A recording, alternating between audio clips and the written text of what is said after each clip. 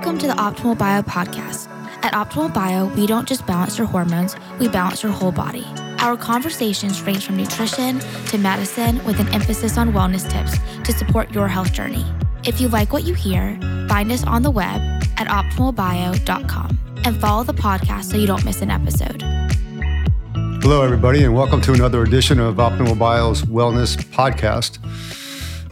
Since February is Cardiovascular Month, we thought we would talk about the heart today. And we have someone very special with us. That's back, as always, Dr. Greg Brannon, owner of Optimal Bio.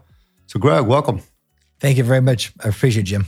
So, big month, February, Cardiovascular Month, Heart Appreciation Month, whatever, you want to describe it. Why don't we just start a little bit with some things that have been current over the last month or so? Because I'm kind of confused myself, and we'll pretty much roll into a bunch of other stuff today as well. But Damar Hamlin, the safety for Buffalo Bills, back January 2nd, tackled a wide receiver and ended up, going to a cardiac arrest. And I just saw today that a goalie, after saving a penalty kick in Europe, passed away. Thankfully, Damar Hamlin survived and was at the Super Bowl this past week. Don't know how well versed you are in impacts to the heart and what have you, but I know you've read up on it recently, and I thought for our audience at least, it seems such a one in a million type of thing. So I wanted to learn a little bit more about it and, get your insights on it. Yeah, obviously, hope these numbers are getting very high, Jim. There's a Dr. Gold looked at it and said since in 2021 and 22, there are over 1,660 collapses with 1,400 deaths. He looked back at the past 38 years, and there was less than 1,000 collapses, but cardiac arrest numbers under 100. So it's the most condensed time in 2 years to have this many collapses and cardiac arrests. Dr. Peter McCullough, who was the chairman at Baylor and one of the leading cardiac epidemiologists in the world, says he's actually reviewed the data after Hamlin's occurrence. It's extremely rare. It must be that the heart rhythm has to be in a perfect cycle. It must be hit at approximately 40 miles an hour. And he has probably 2 cases he found in the last 40 years. So he said look at other causes as well. So I'm not exactly sure what the cause, not being a cardiologist, but obviously having that many collapses and deaths should be looked into more fully. It could be clotting events, could be arrhythmia events. We've seen an uptick in myocarditis the last 3 years. I think McCullough's article is phenomenal, saying you should take more time to look at all reasons, not just focus for the 1 in a million reasons, but look at what are things that can commonly cause these clots, look for those reasons. So I guess one of the things that I wanted to, maybe clear up a little bit, is there such thing as athletic overexertion where, the heart becomes so stressed out from exercise or from, stress within an athletic event, that, the impact of something potentially causes the heart to do something. Have you heard about that before? Or is that's something you can talk about? Again, I read Peter's article 2 weeks ago, Jim, and he was talking about it. In the data he looked, he could not find a single case like Hamlin's case, but found 3 cases that may have been associated with this, talking over the last 40 years. It's just the odds of it happening are extremely rare because it has to be the cycle of the heart as well as at least 40 miles per hour. But when you look back at people passing away from heart things in high school football training or things like that, it's almost virtually always a cardiac malformation that's being exposed by the stress. You talked about a healthy heart. It's just the last 2 years have been a high kick in young, healthy males with myocarditis. So what is that coming from? I love reading Peter McCullough's stuff on that and McCullough's stuff on that. But there's a lot of conjectures out there. But it is definitely the last 2.5 years a big uptick. Mm-hmm. So for our audience, can you talk about what the difference is between myocarditis and pericarditis? Okay, the heart is the muscle, has 4 chambers. It functions to pump blood. It pumps deoxygenated blood from the right side to the lungs. It gets oxygenated and then takes the oxygenated blood from the lungs, collects that, and then in the left side of the heart sends it to the rest of the body. So it's oxygenated. Picture, it's not actually blue and red, but picture oxygenated blood is more oxygen, so red, more of the venous blood is blue. So that's the pump. The pericardium is the cover or the bag in which it sits. So you picture this bag over it. The bag should be very flexible. There's fluid in there, so it can move around. So if you get an inflammation of the pericardium, that causes a restricted space for the heart to do its function. So it will decrease its cardiac output. Myocarditis is an inflammation of the heart muscle itself. And that could actually also restrict heart flow, but also, depending where the myocarditis occurs, can actually cause arrhythmia because, we're run by electricity, the nervous system, and there's parts in the right atrium that actually controls the electrical pace, EKGs of the heart. And if that gets thrown off, then you don't get the right rhythm. It's very important that the atriums collect the blood from both places and then stay to the ventricles. And that rhythm has to be done so it's that perfect flow, diastolic systolic flow, to get that current going so it keeps going forward. So any hindrance in the structure or the electricity talking could throw out that flow. But the pericarditis is the outside bag holding the heart. Okay. I mean, both don't sound good. One's the muscle, one's the bag. Right. I mean, is there such a thing as that if you're going to get one, would you want one over the other? No, I want either. No, okay, no joke. And that's why it's very important is why it's occurring. This is an inflammatory process. Is it an inflammatory process? Why is it getting? Is it a virus? Is it some cells being exposed that your body's attacking itself? These are things that we have to, they have to look at, but it's an inflammatory process. So most commonly, there's been studies on some certain vaccines that may increase. It may be because of infections, virus being the most, maybe bacterial, but our body is very resilient. Again, the heart starts, we start our life, the heart stops, there goes our life, right? So that's the most crucial thing, that these cells is pumped for, hopefully 80, 90 years. But you want to keep that flow going. It's just, Jim, the last couple of years, it's been a complete uptick. I mean, let those numbers sink in. There's another study by Gold. He said in 2021 alone, there were 1,161 deaths of athletes. He looked at a study from 1966 to 2004, 38 years. Excuse me. The first time, 2021, there were 1,161 deaths of cardiac arrest, specifically. He looked back from 1966 to 2004. It took 38 years to have the same 1,160 deaths.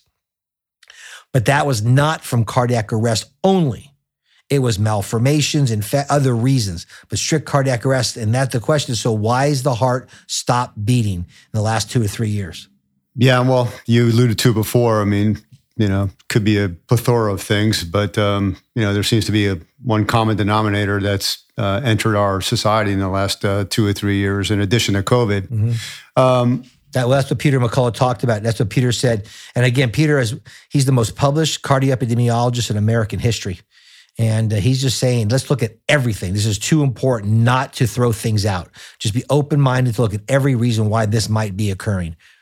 So we're going to decrease inflammation. That's why it's important, the quercetin, the vitamin D, the zincs, all these things, high-fat diet, a nice healthy protein diet. These are very important things to keep our immune system stronger. Vitamin D being one of the most crucial. Yeah, and we're going to get into all that stuff soon. I mean, the thing that is somewhat puzzled me too is, I remember my nephew, when he was 18 years old, he got myocarditis, and he was in the ICU for 2 or 3 days and, spent a couple more days in the step-down unit before he was released, and he was fortunate. Mm-hmm. It just seems like there's a lot of dismissiveness around, the severity of myocarditis. And, from my personal experience, at least, it's very serious. And, I've seen what it can do to an 18-year-old man in this case. Jim, there's some long-term studies showing 5 years after a myocarditis has about a 20% congestive heart failure. So it's not like you get over it and you're over it. There may be sequelae, a weakened heart, a weakened muscle, not actually respond back to its pre-infected state. Okay, so let's we can probably talk about this forever, but let's move on to the famous cholesterol.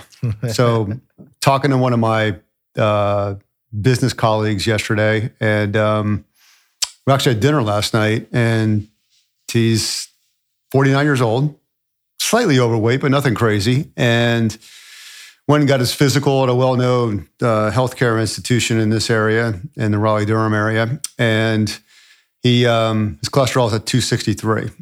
So his doctor immediately put him on a statin, and he started taking the statin. So he was asking me about it. And obviously I gave him my opinion based on your relationship with myself. And so why don't we walk through that? Like what is the big deal about 263 to begin with? And just to give you a little more breakdown, I think they probably freaked out because his LDL was, 191, I think, and his HDL was 40. And by the way, I'm still puzzled why the LDL and the HDL never add up to the total cholesterol number, but I'll leave that for another day because I'm sure there's some kind of health. VLDL and also IDL, but that's okay. But they don't give you those numbers though, so you don't know. So anyhow, you say what? On that whole thing. First off I was a practicing OBGYN, not a cardiologist. I'm also board certified and a fellow in functional medicine, integrative medicine. There's a great book called Fat and Cholesterol Don't Cause Heart Attacks and Statins Are Not the Solution by Paul J. Rausch, MD. I got that from a great video. There's a video by a neurologist who talks his whole story named David M. Diamond on YouTube and speaking about his 8-9 years on this stuff. And a Dr. Ali Nadir, a cardiologist from Houston. I recommend you look at these videos. They're phenomenal science. But let's think about this. The liver, our body makes cholesterol. Cholesterol equals life. I can't stress that. Without cholesterol, we're not here.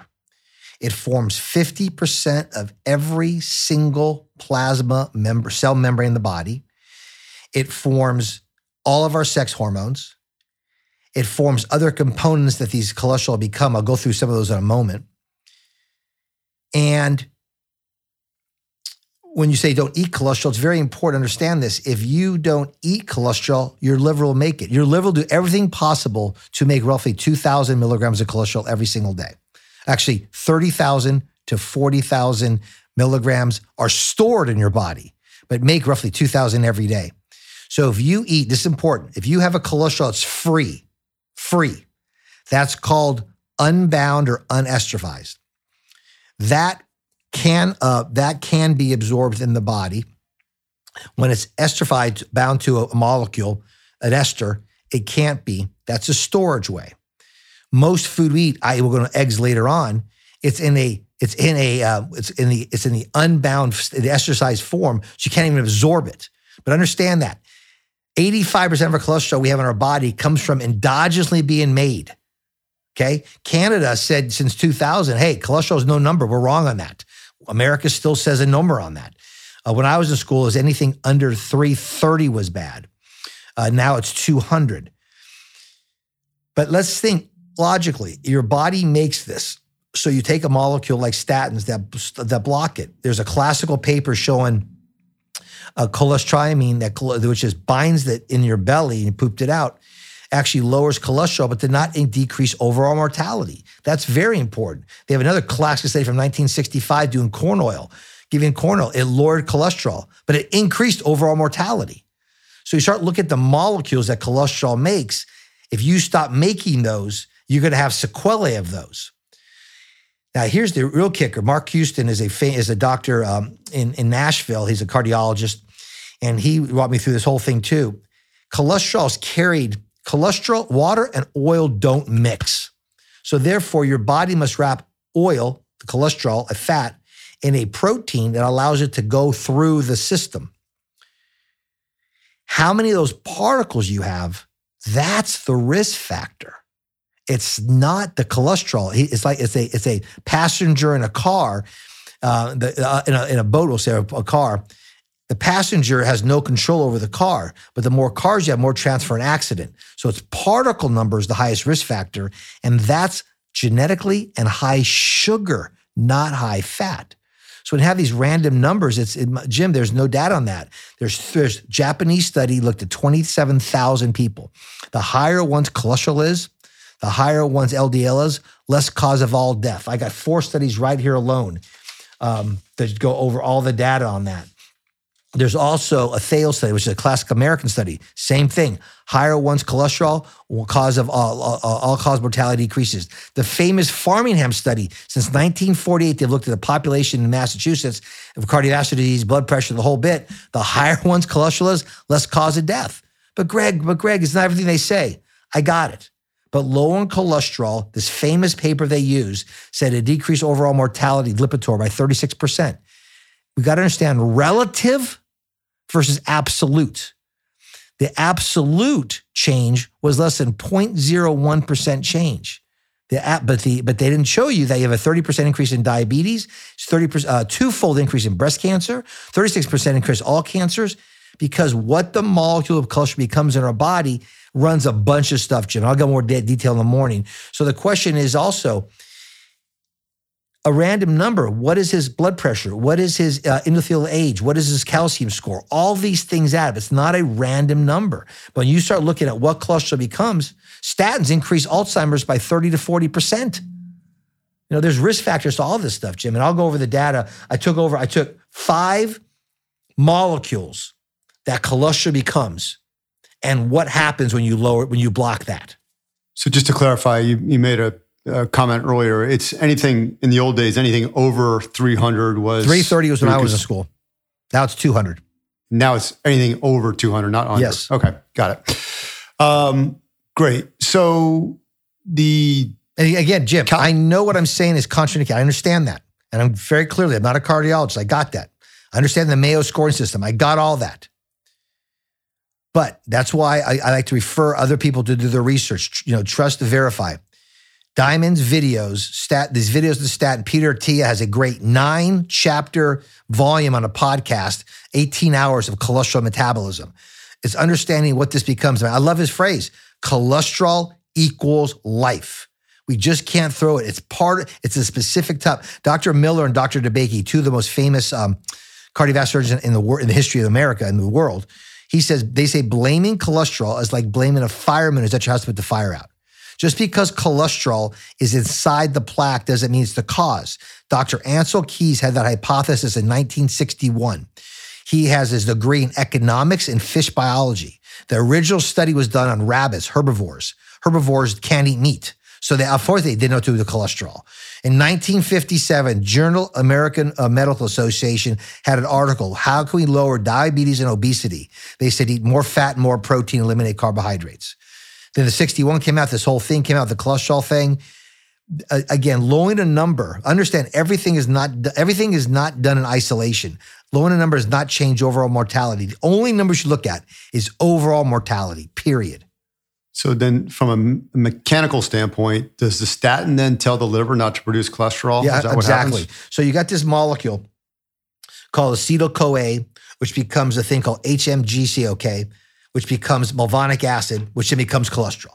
Statins work there.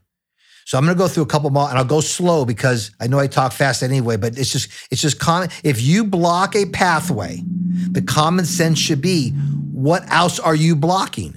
Are you only blocking the plaques? Now, there are some statins that may have some benefit on people who've already had heart attacks, but not because of their cholesterol blocking, because of their anti-inflammatory process. But let's go first. The biggest one, Jim, is called isopentanol. It's a molecule. It's the first branch after making this malonic acid become cholesterol. It becomes a thing called glutathione peroxidase, which is glutathione, which is one of the most important things to stop free radicals. So when that's impaired, you actually stop one huge thing is you stop the formation of these cancer surveillance cells. When you grab them, so our immune system is weakened. That's why it's been shown roughly about a 30% increase in cancers. Breast cancer, twofold, Jim. Another molecule becomes, it actually converts, isopentanol converts vitamin K1 to K2. K2 metabolism actually extracts calcium from the atherosclerotic lesion. So you're trying to stop atherosclerosis, but by blocking isopentanol, you're actually stopping our body's natural mechanism in which to get rid of the calcium. Another product is this. Think about this. If cholesterol in the blood causes atherosclerosis, why is it only arteries that have it, not veins? And why is it in high pressure areas? because cholesterol brings to the endothelial lining a molecule called sulfur, which keeps the lining smooth so the blood flows frictionless. To keep that going, what molecule carries sulfur to the cell? Cholesterol. That's why Dr. DeBakey talks about it's like the fireman coming, you're putting your fire out. I'll go through some more first, Jim, but that's why I think we should really ask these questions. There's no medication that does not have some side effects, even though it has some benefits. But what is the benefit of overall mortality? And again, I can't stress the Journal of Metabolic Medicine, the Japanese study, the Thalen studies here, it's showing the higher the number is, lower overall mortality. So then if the liver is going to make cholesterol, can one reduce cholesterol through diet? Exactly. alone? So I just said before, Jim, your body only absorbs the unesterified cholesterol that's in your diet if you need it. Okay, so if you're making it, you're gonna make less. So the less you eat, the more your body will make. Then it recycles through the bile acid, through the gallbladder. And then, believe it or not, 85% of the cholesterol we absorb in our gut, we've already made. It wasn't from our food. So this whole idea of banning you can't eat cholesterol is garbage. Again, the great study they showed in 65, taking corn oil, vegetable oil. Yes, it did lower cholesterol, but it increased overall mortality. Because again, another structure, Jim, it makes, in the mitochondria, which turns oxygen to energy, cholesterol becomes a thing called CoQ10, which is one of the parts of the electron transport chain that basically forms a battery. And that turns oxygen into energy. And you're blocking that. So now you make less energy to your muscle or all your cells. But what muscle is the biggest muscle that counts? Your heart. There's higher congestive heart failure with that. Another one is, the big one is docosahexaenic acid. That becomes the molecule that actually makes the insulin receptor in your body. So it affects glycosation. There's a 30% increase in forming diabetes on those on statins. Diabetes increases heart attacks, high blood pressure. It's a cascade effect. Your body's pretty smart on knowing what it means. Cholesterol is probably one of the most controlled molecules your body makes, because without it, you cannot form a cell. So you mentioned earlier that, which is opposite of what traditional medicine will tell you, that a high-fat diet is actually healthier for your heart than a low-fat or no-fat diet. Is that a fair assumption? Low fat is the worst thing you could do for your brain, your body, your muscle. We have 50 years now of this whole idea of low fat, high carb. We have more diabetes, more metabolic syndrome, more Alzheimer's, more dementia. Just think about it. I met with a neurophysiologist today, brilliant. And it looks like we all have the same amount of gray matter in our brain and our nerves. What delineates our health is the white matter. The white matter is made out of mainly cholesterol. And that's how great athletes protect, that's how their muscles move better, more coordinated, because they have more axon fibers, a higher, thicker myelin sheath. One of the biggest molecules that cholesterol becomes is vitamin D3. Vitamin D3 affects over 3,000 genes in your body. There's 4 known mechanisms that vitamin D decreases overall cancer. So yeah, we're messing up with the way the body's supposed to run by these hypotheses. I love Jason Fung. He says, we tried this for 60 years. It didn't work. Let's try something else. But the study in 1957, I know it's 1957, but they looked back over 100 years of data on obesity and diabetes and found high fat, high protein actually eliminated that. There's another study that showed it was in the 60s. It had obese men eating their own normal diet. Another group ate 3 eggs a day. The 3 eggs a day lost more weight, lowered blood pressure, and overall mortality decreased in the 3 eggs a day. We'll go over the nutrition benefits of that soon. So my friend, if he did want to reduce his cholesterol... but first, it's not good. That's our fallacy. Okay, I've just said the higher the cholesterol is, less cause of death of all causes. It's a wrong correlation. If he wants to increase his longevity, lower your waist circumference. That's the number 1 risk factor for men over 40.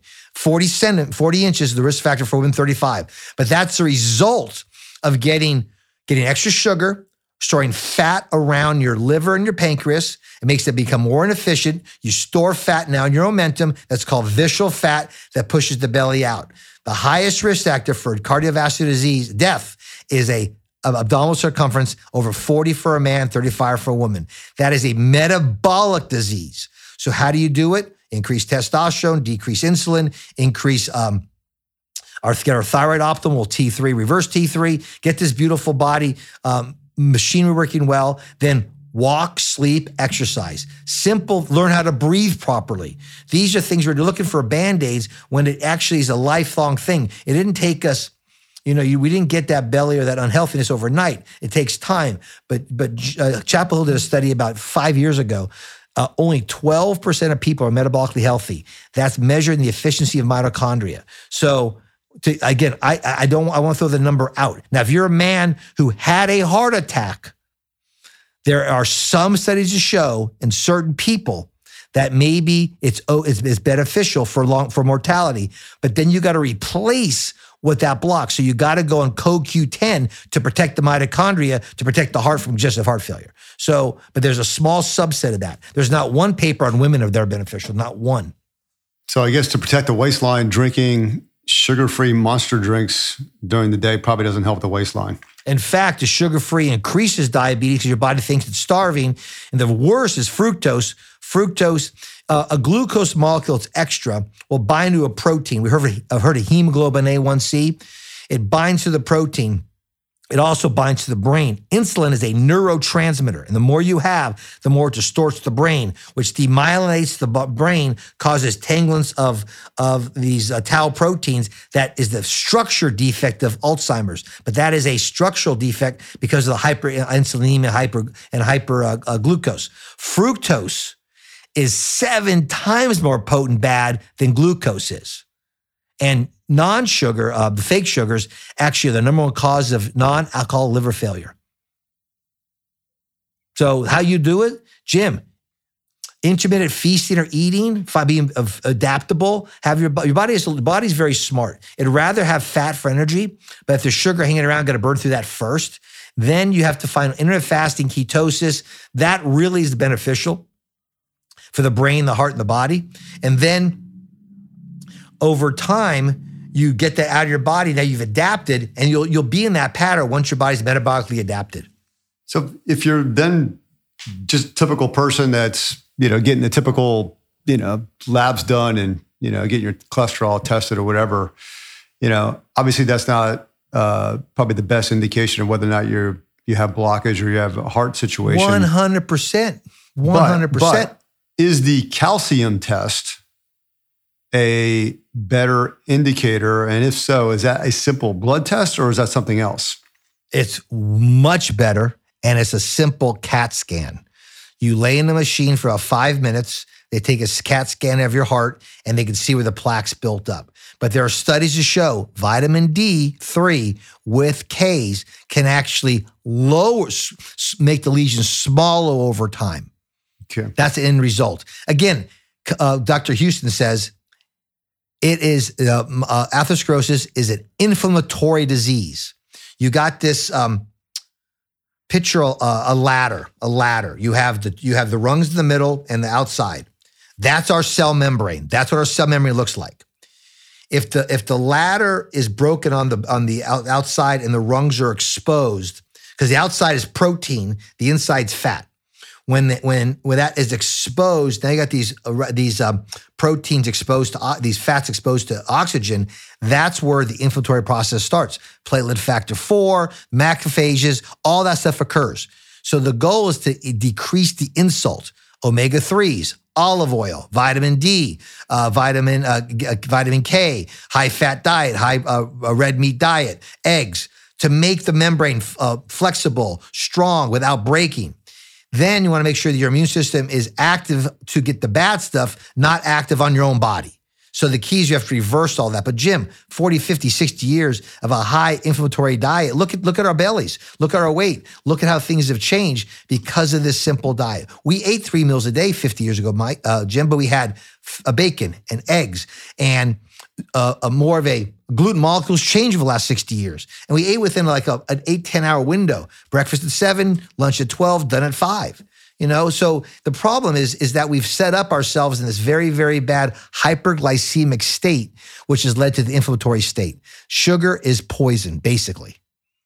If you don't eat fat, you'll die in a few months. If you don't eat protein, you'll die in a few months. If you don't eat carbohydrates, you're healthier. He's being sarcastic, guys. Okay, let's talk about eggs. It seems like eggs have been under assault since I guess I was a kid. Back in the 70s, they decided that, eggs were, loaded with too much cholesterol and therefore cause heart disease. So you were only allowed, it was recommended that you limit yourself to, I remember in my world, 2 eggs a week. Whereas if you read someplace else, you might be able to get away with having 7 eggs a week. So basically 1 a day. So then it seems like eggs made a comeback about 10 years or so ago. We're a great source of protein, loaded with other major nutrients.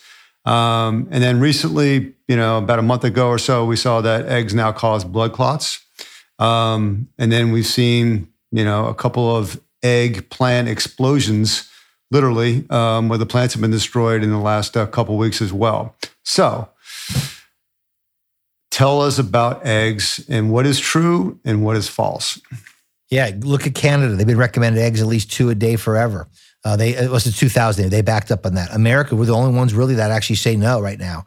It still makes no sense. They talk about, so let's see what an egg is. First off, it's 6 to 7 grams of healthy, pure, high-quality protein. Protein makes muscle. It makes hormones. Without it, we're dead. It has healthy fat, 2/3 unsaturated, 1/3 saturated. Here's important. Saturated fat is crucial for the body. Everything's made out. It's the trans fats that are synthetic that's bad. Not so your canola oils, your rapeseed oils, those are poison. You look at what our body makes is saturated fats. Then you have omega-3, which is a saturated fat, unsaturated fat. It's a monounsaturated fat. You have that inside, and that's based upon the grain you give or the feed you give to the chickens. You have cholesterol. You have choline, vitamin D, niacin, iron, vitamin D. You have carotenoids, protect the vision. You have iron. You have all the Bs. It's probably the best, well-nourished one source you can get in anything. And I said, I used to say before. So all of it was a hypothesis again, a hypothesis done by a man who was an economist who had a theory. Now, here's what happened in his study. He looked at 40-something countries. He threw all but 7 out to meet his hypothesis. France has the highest saturated fat intake in the world, over 40%. 40% fat, over 50% saturated fat, and the lowest cardiovascular disease death in the world. Really? So they threw it out. He threw that out. So without fat, we don't make brain. We have a higher, I read this book, a guy has a theory that this last low Alzheimer's, dementia, cognitive increasing so much is really this low fat, high carbohydrate diet is actually the impetus behind it. I think there's a component to that. So this idea that this is unhealthy by the food pyramid was done by the grain company lobbyists in 1977 to push through grains. There's no true science behind it, Jim. That's what's so sad about this stuff. We are omnivores. Eat a little grains, eat a little fat, eat a little protein. But to eliminate things that are just pure sugar, to keep the pure sugar as our basis diet, the NIH in 2001 ranked foods based upon their healthiness. All right? 100 is the highest. How much out of 100? Watermelon was number 1. Kale was number 2. Number 3 was frosted mini wheats. Eggs and steak were towards the bottom. I did read somewhere where that one paper was dismissed, but who knows? No, it wasn't dismissed. It came out from the NIH. I read it 2 nights ago. No. It's still there. It's still recommended. It's a version of their food pyramid. But here's the problem again. This is the idea of not getting political on the size of, I don't care, but the government has no role in protecting your health. You have the role. You have to take the knowledge. You got to make decisions. But the doctor told me so. I'm going to be a little blunt here. Jason Fung, who's a world expert nephrologist, 95% of all kidney failure is diabetes. So he's really focused on what can do with his patients, how to eat. He's really pushing intermittent fasting. He's saying great results with that. But his first book, Obesity Code, he starts it very frankly. Why would you take advice from a fat doctor? You know, if these things work, there's a study from our Army. In 1998, 12% of our Army was overweight. In 2018, it was 82% eating the American diet. Something's going on. His answer is try anything but that. Right. And that's what the whole thing is here. Let's go back to, we know healthy fats are all fats. Healthy fats are not seed oil, vegetable oil. Those are unhealthy. They're omega-6s. And this is important to understand that. Our body's made to have omega-6 and omega-3 in a 1-to-1 ratio. When that's there, the membranes are pliable, flexible, and strong. When you get an omega-6 in there, 20-to-1 ratio have now, you make them hard and brittle and they break. That's why you have more free radicals, more inflammation. And again, every disease process is a hyper-inflammatory state. And you got a lower inflammation, you have all these itises will go down. And that's why I believe, Parkinson's, Alzheimer's, these things are definitely an inflammatory disease.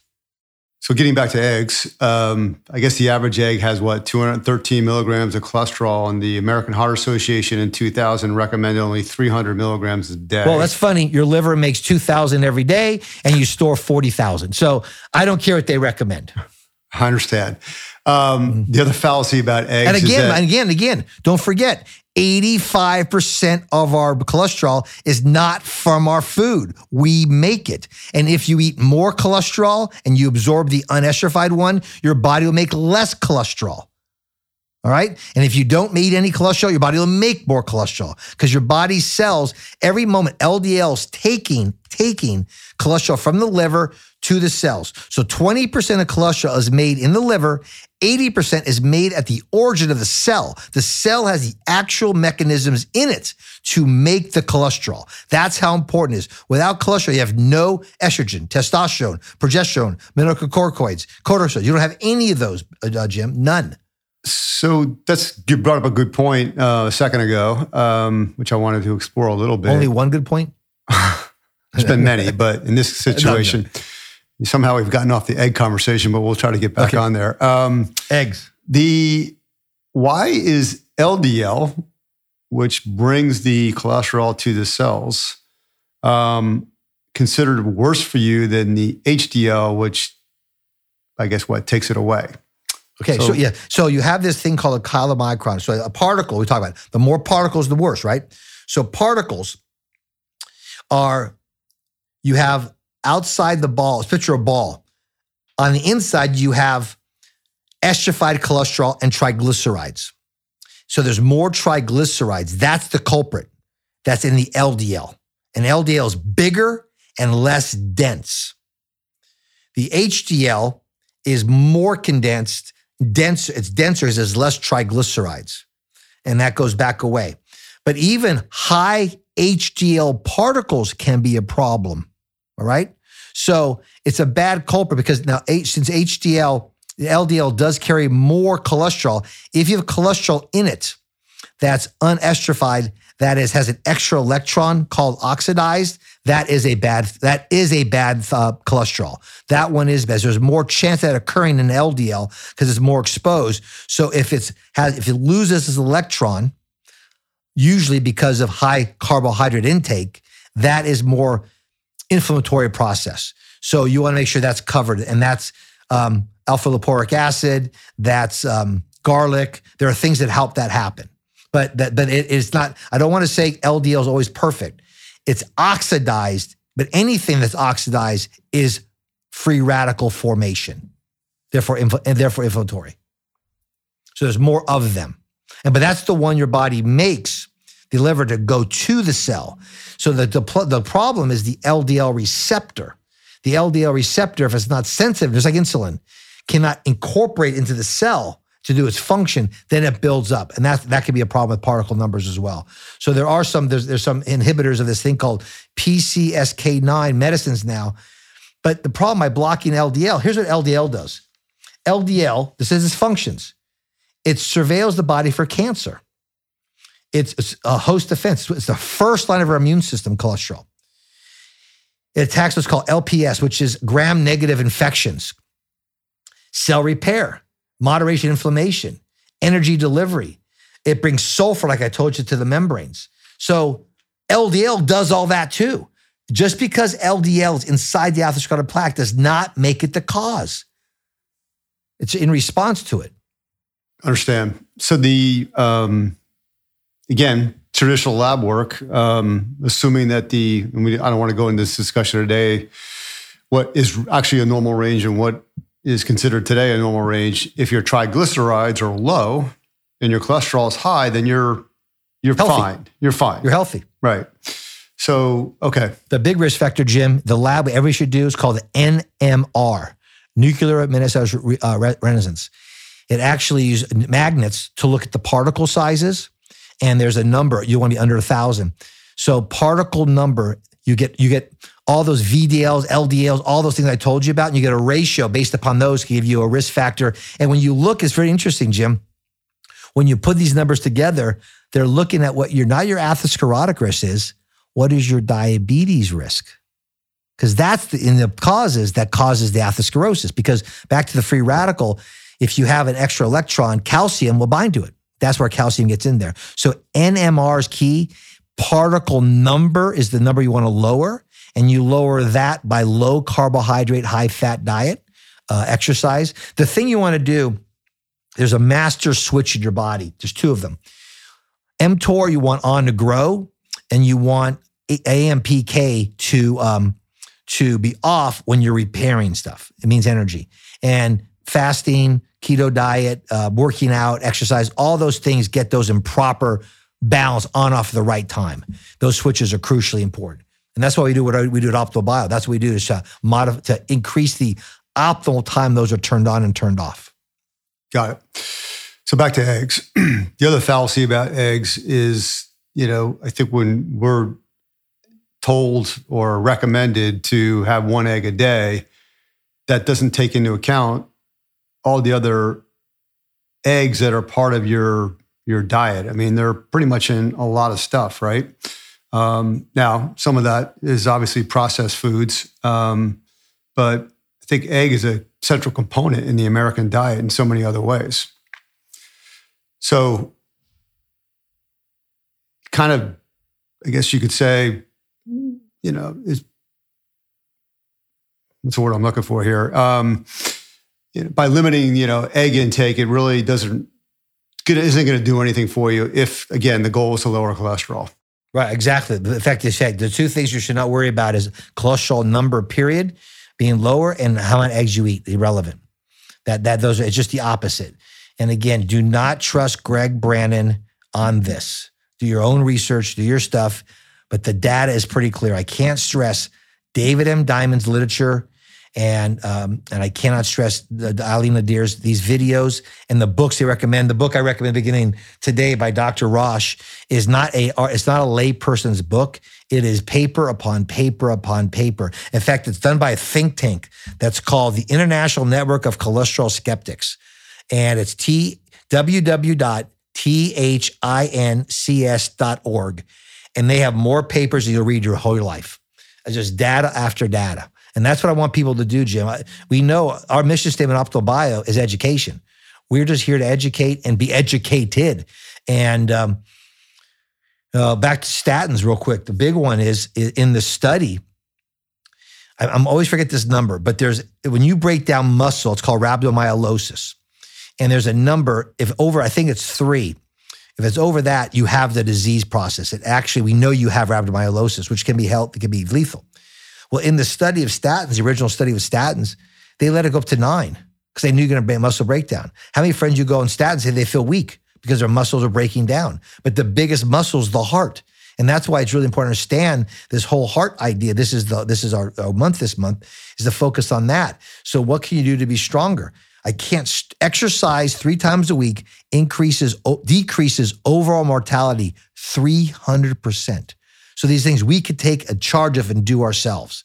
The right fuel, that's what I believe about testosterone, thyroid. The right food, high fat, high protein. We have centuries of that to prove that's working. It's just this last 60 years, we thought we'd be smarter than that, and we've changed things up, and we've never been sicker in our life.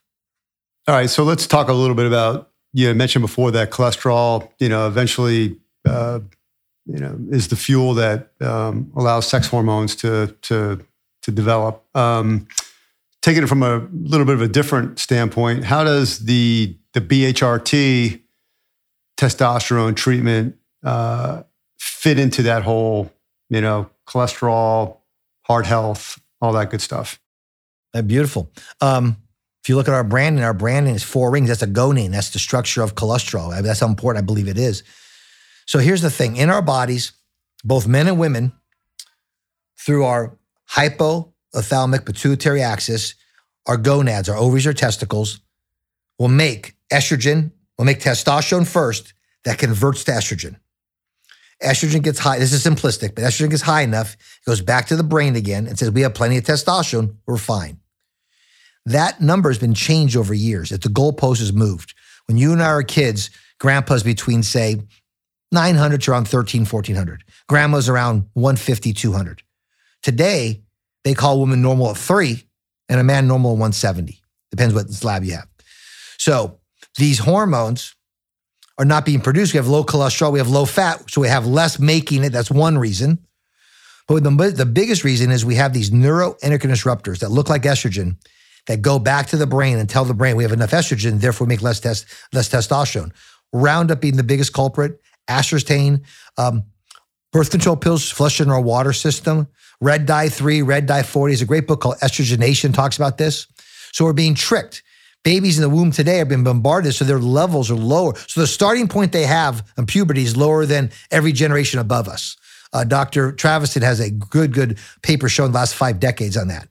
So, but testosterone's a fuel, estrogen's a fuel. Besides babies, besides sperm and egg, brain protection, heart protection, bone protection, immune protection, there's 400 functions they do.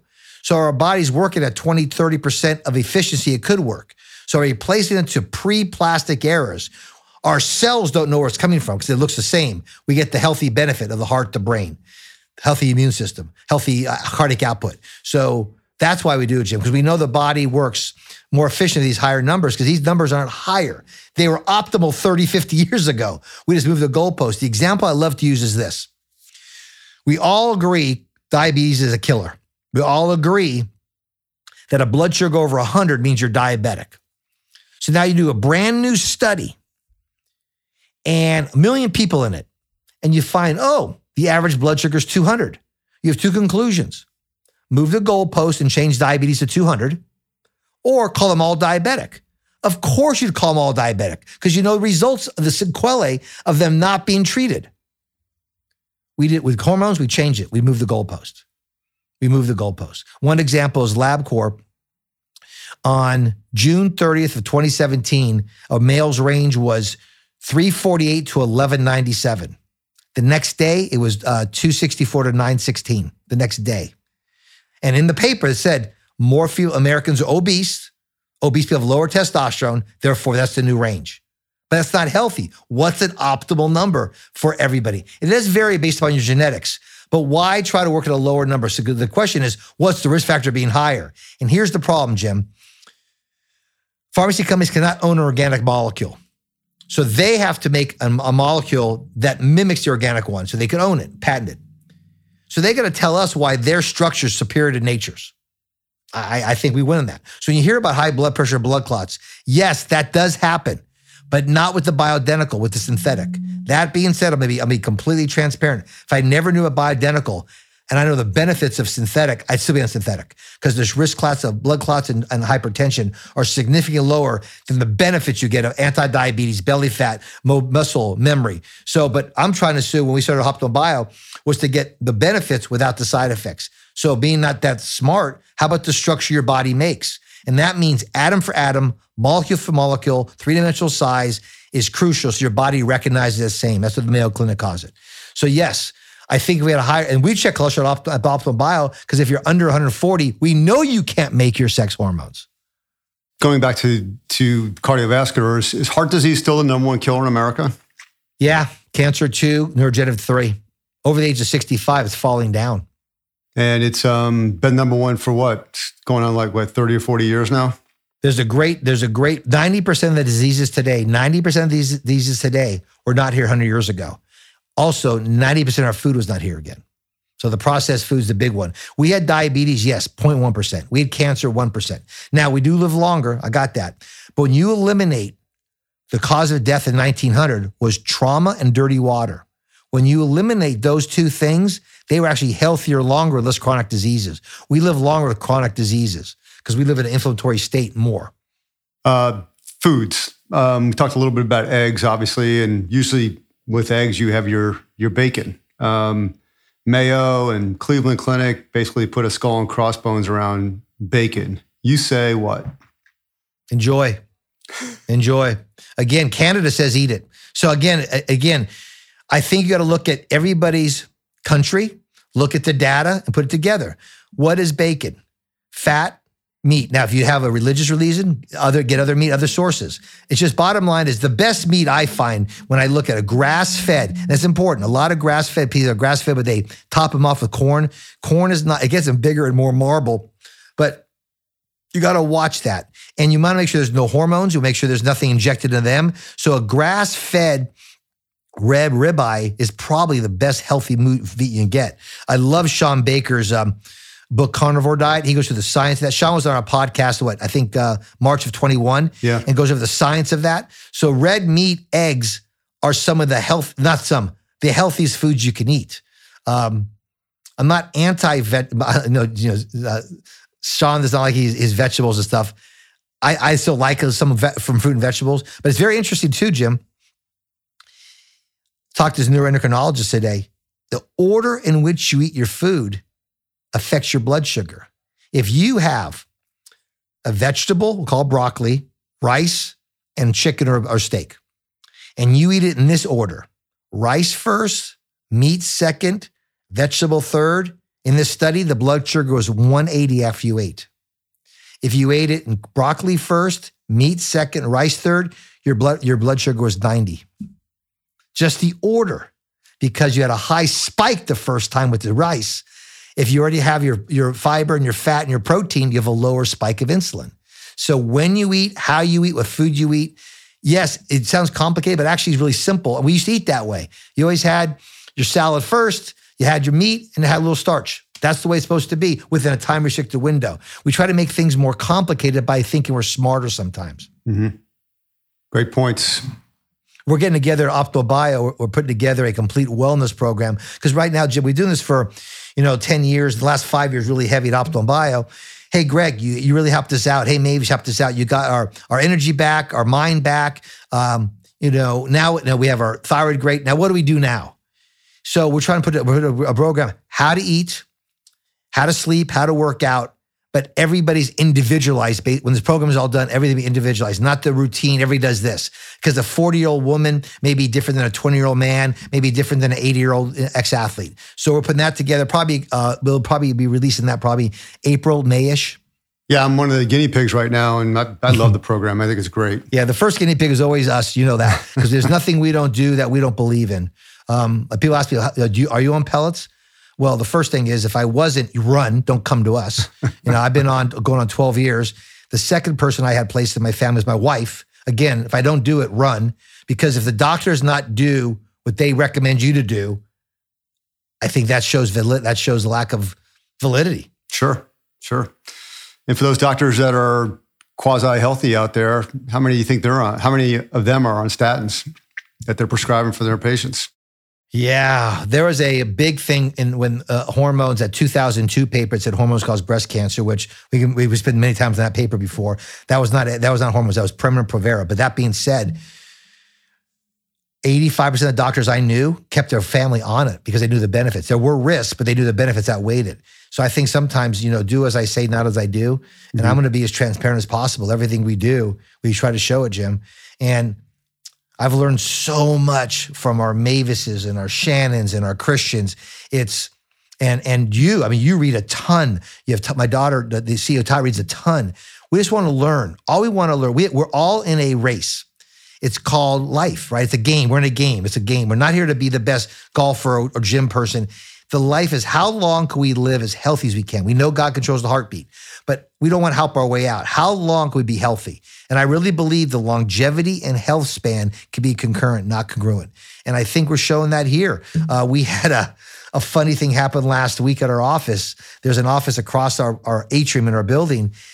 And a guy that actually runs the building came by and talked to our staff and said, what do you guys do here? Nobody ages. And we're like, yeah, well, thanks. We're trying to keep that, it's just trying to keep inside, but it's the inside response to that. And, I know how old you are and how old I am. And I know what we do at our age. And we have peers that we know are not in that level. Not because we're Superman. I'm not saying that. One of your friends came to us and you said in the last couple of years, the difference in his physique and mine, just because he understood the science behind it and applied it. And that's all we got to do is we want to make the roadmap as simple as possible and make it as easy as possible. And anytime you ask, we'll give you volumes of papers to show why we believe what you believe. Yep. Our goal is to keep you healthy so you don't have to go to the doctor across the atrium there. Exactly. So we're kind of coming up towards the end of time. The drill, anything you want to leave your audience with today? Yeah.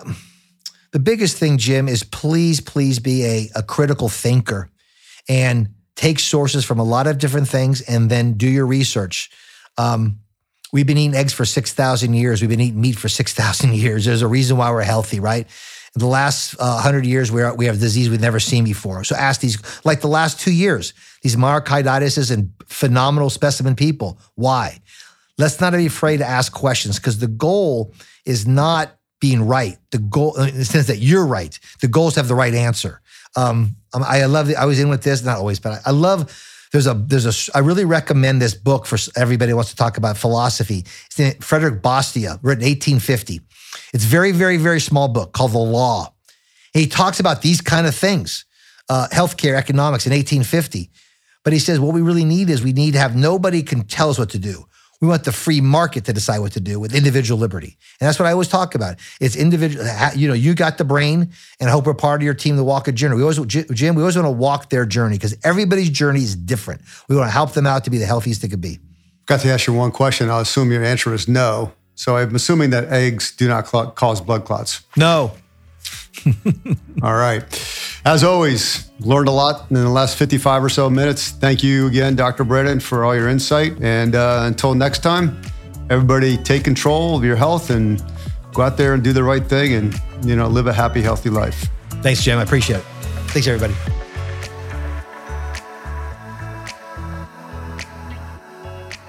This has been a production of Optimal Bio. Optimal Bio is CEO Tyler Brannon, podcast host and partner Jim Baker, medical director Greg Brannon, production assistance by Core Media, Beth Grabencourt, administrator, Kevin Duthu, executive producer. The podcast can be found on our website, optimalbio.com, on Apple Podcasts and Spotify. Our theme song is Sunwave by Paradiso, provided by Epidemic Sound.